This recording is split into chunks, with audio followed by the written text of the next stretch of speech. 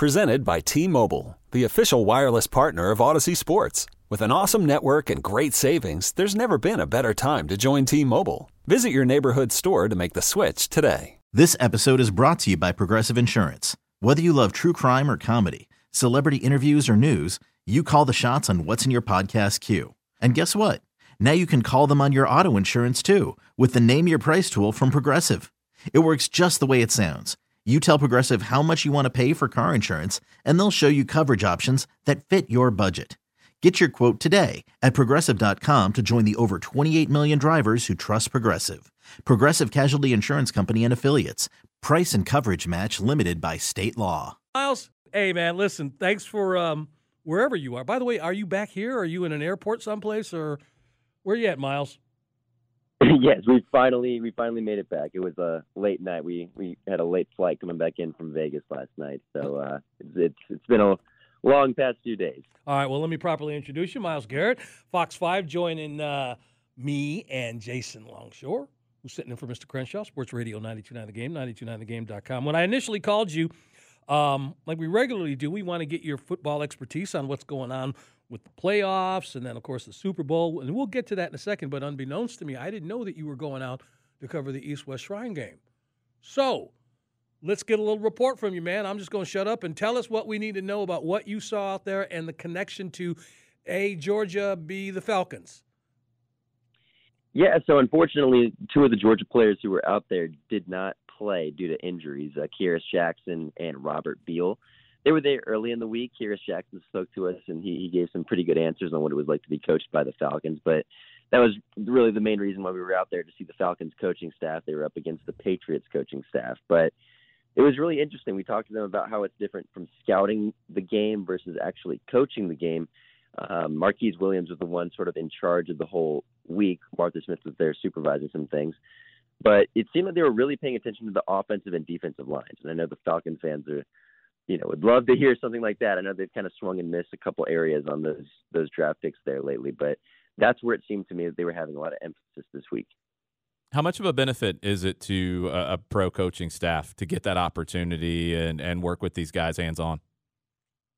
Yeah, we talked to Frank Bush, the Falcons linebackers coach, about that. A lot of other coaches gave a similar answer.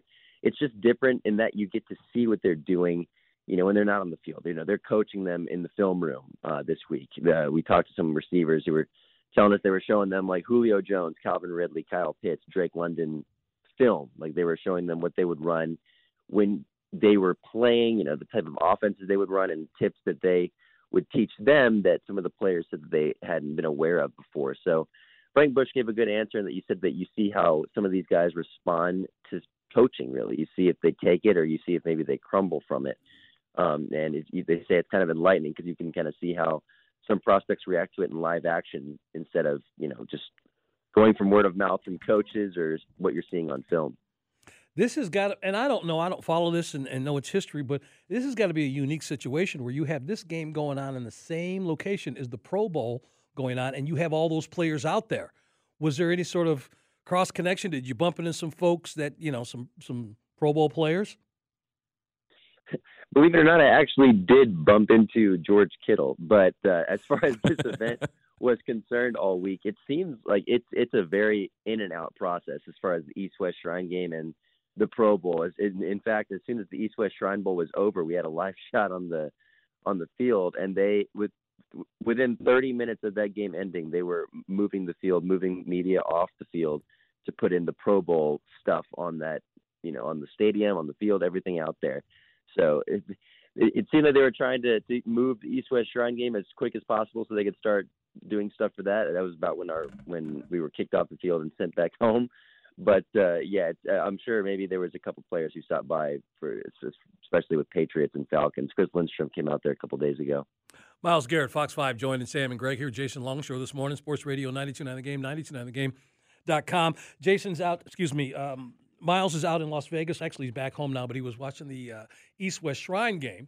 I want to ask you, because I talked to Jason about this throughout the show, as we've got his expertise. Obviously, he's following Atlanta United, and he's the soccer expert around here. And what should fans look for realistically, as Atlanta United starts this upcoming season. I ask you the same thing, given what they have in front of us, whether it's this game, the draft, whatever. What are some of the holes you'd like to see the Falcons address in preparing for this next season? Yeah, and preparing for this next season, I think it's something that every Falcons fan, wants. It seems like every single season this team has had, at least with the Arthur Smith, Terry Fontenot regime, that the last 2 years there was noticeable improvement. It seemed like this year that the team bought into what Arthur Smith was saying. You saw what he was doing with his rushing offense. You finally see it come to fruition a little bit with as far as what this team's identity is. I think this next season is huge because there needs to be A, a winning season, and B, playoff contention because of what this team has to work with in free agency, the cap space. They have the second most cap space in the NFL. So with all that being said, the team has been restricted for so long with who they can get and bring into the building that this year needs to be a huge prove-it season for Arthur Smith and Terry Fontenot because, look at the NFC South. It's so weak right now with Tampa, with Carolina, and, just I'm blanking on the other team, the New Orleans Saints. Yeah, it's okay if I forget. We like to blank on the Saints. It's fine. Yeah. Yeah. So, with just how weak every other team in this division is, the opportunity has never been bigger for the Atlanta Falcons the last few seasons, and they can really take advantage of it this year. I think they need to really build up the trenches, and I think we're going to see that this offseason. And as far as the influx of talent they're going to get, just like I said, due to the cap space they have. With all that cap space, it's there's a couple different routes you can take. You can go with a big swing and a miss after a superstar, or you can go with a lot of different players to solve needs. Which way do you think the Falcons lean in this offseason? Yeah, it's tough to tell because the Falcons keep things so close to the chest when it comes to what you think they're going to do. When we talk to Terry Fontenot and Arthur Smith, it's hard because it seemed like last season the whole Deshaun Watson thing came out of nowhere, just as far as what their plans were and the money they had to spend. So I think that idea made a lot of Falcons fans think, and analysts as well, wonder if a guy like Lamar Jackson is available, then why wouldn't they try to take a swing and a miss at a player like that? But given the circumstances and given the money that they have and areas that they can improve and what they've seen from Desmond Ridder, I think that they use it more just to, get some other guys that they need that they haven't had in a long time. It just seems like the last few years they've been waiting to have all this money to spend to build up and bring in the type of players Arthur Smith and Terry Fontenot want for what they're building. They seem like they have a type of player that they look for. And I see them doing that. But again, the whole Deshaun Watson thing last year, I think threw everyone for a loop because just no one expected it. So I think if they were going for a guy like Deshaun, why would they not go for a guy like Lamar? And I will say, it seems like the Falcons have been very careful as far as how they word what they like about Desmond Ridder. They say that they like Desmond a lot, but they have not officially come out and said that, he is our guy going forward. So perhaps that could be telling, perhaps it couldn't. You're not going to start playing free agency with a quarterback position right now because what? You can go after Aaron Rodgers? No. You're not going to go after. What big name out there? But Lamar Jackson, if it's me, dude, you get an opportunity to go for a superstar, that's the only one that I would go after. That's the one that you can't when you have Arthur Smith and his type of offense. That's the one outlier you could say of all the quarterbacks in the league, who is not going to work in an Arthur Smith run offense, and that would be the guy you'd pick, even though you'd want him.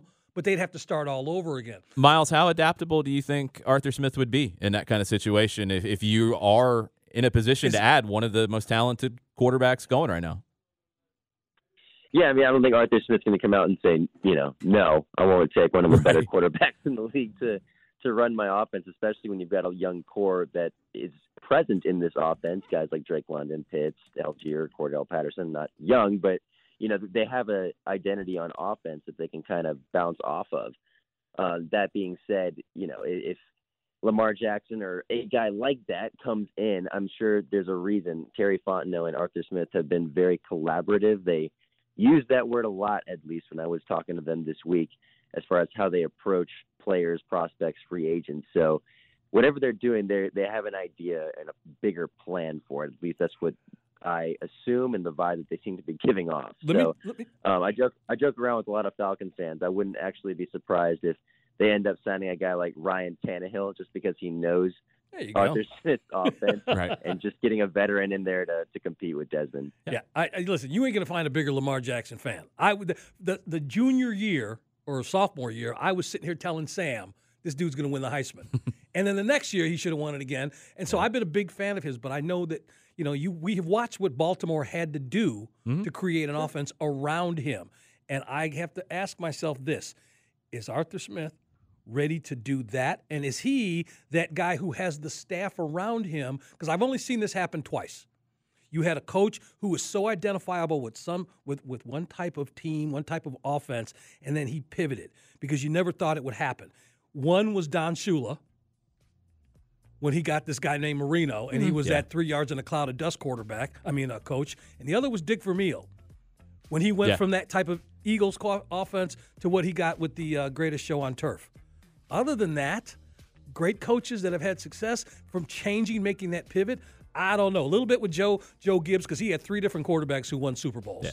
But anyway, Miles, listen, we are not done with you. We're going to check in after maybe during Super Bowl Sunday and get your thoughts since we didn't get the pick this week. But listen, great job out there at the East-West Shrine game, and thank you as always for coming on and being with us.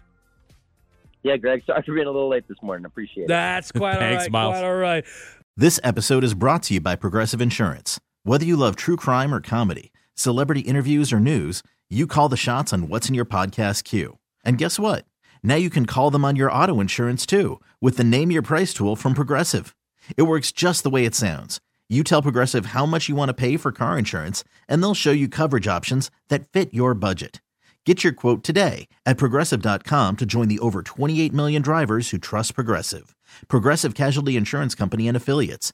Price and coverage match limited by state law. We really need new phones. T-Mobile will cover the cost of 4 amazing new iPhone 15s, and each line is only $25 a month. New iPhone 15s? It's better over here. Only at T-Mobile, get 4 iPhone 15s on us and 4 lines for $25 per line per month with eligible trade-in when you switch. Minimum of 4 lines for $25 per line per month with autopay discount using debit or bank account. $5 more per line without autopay, plus taxes and fees. Phone fee at 24 monthly bill credits for well-qualified customers. Contact us before canceling account to continue bill credits or credit stop and balance on required finance agreement due. $35 per line connection charge applies. See T-Mobile.com. O'Reilly. Protect your vehicle's engine with a full synthetic oil change and save with Mobil 1 at O'Reilly Auto Parts. Purchase 5 quarts of Mobil 1 full synthetic motor oil and receive a $10 O'Reilly gift card after rebate. See store for details. With your Mobil 1 purchase, you'll also receive 2 times points during O Rewards Bonus Points Month at O'Reilly Auto Parts. O'Reilly Auto Parts.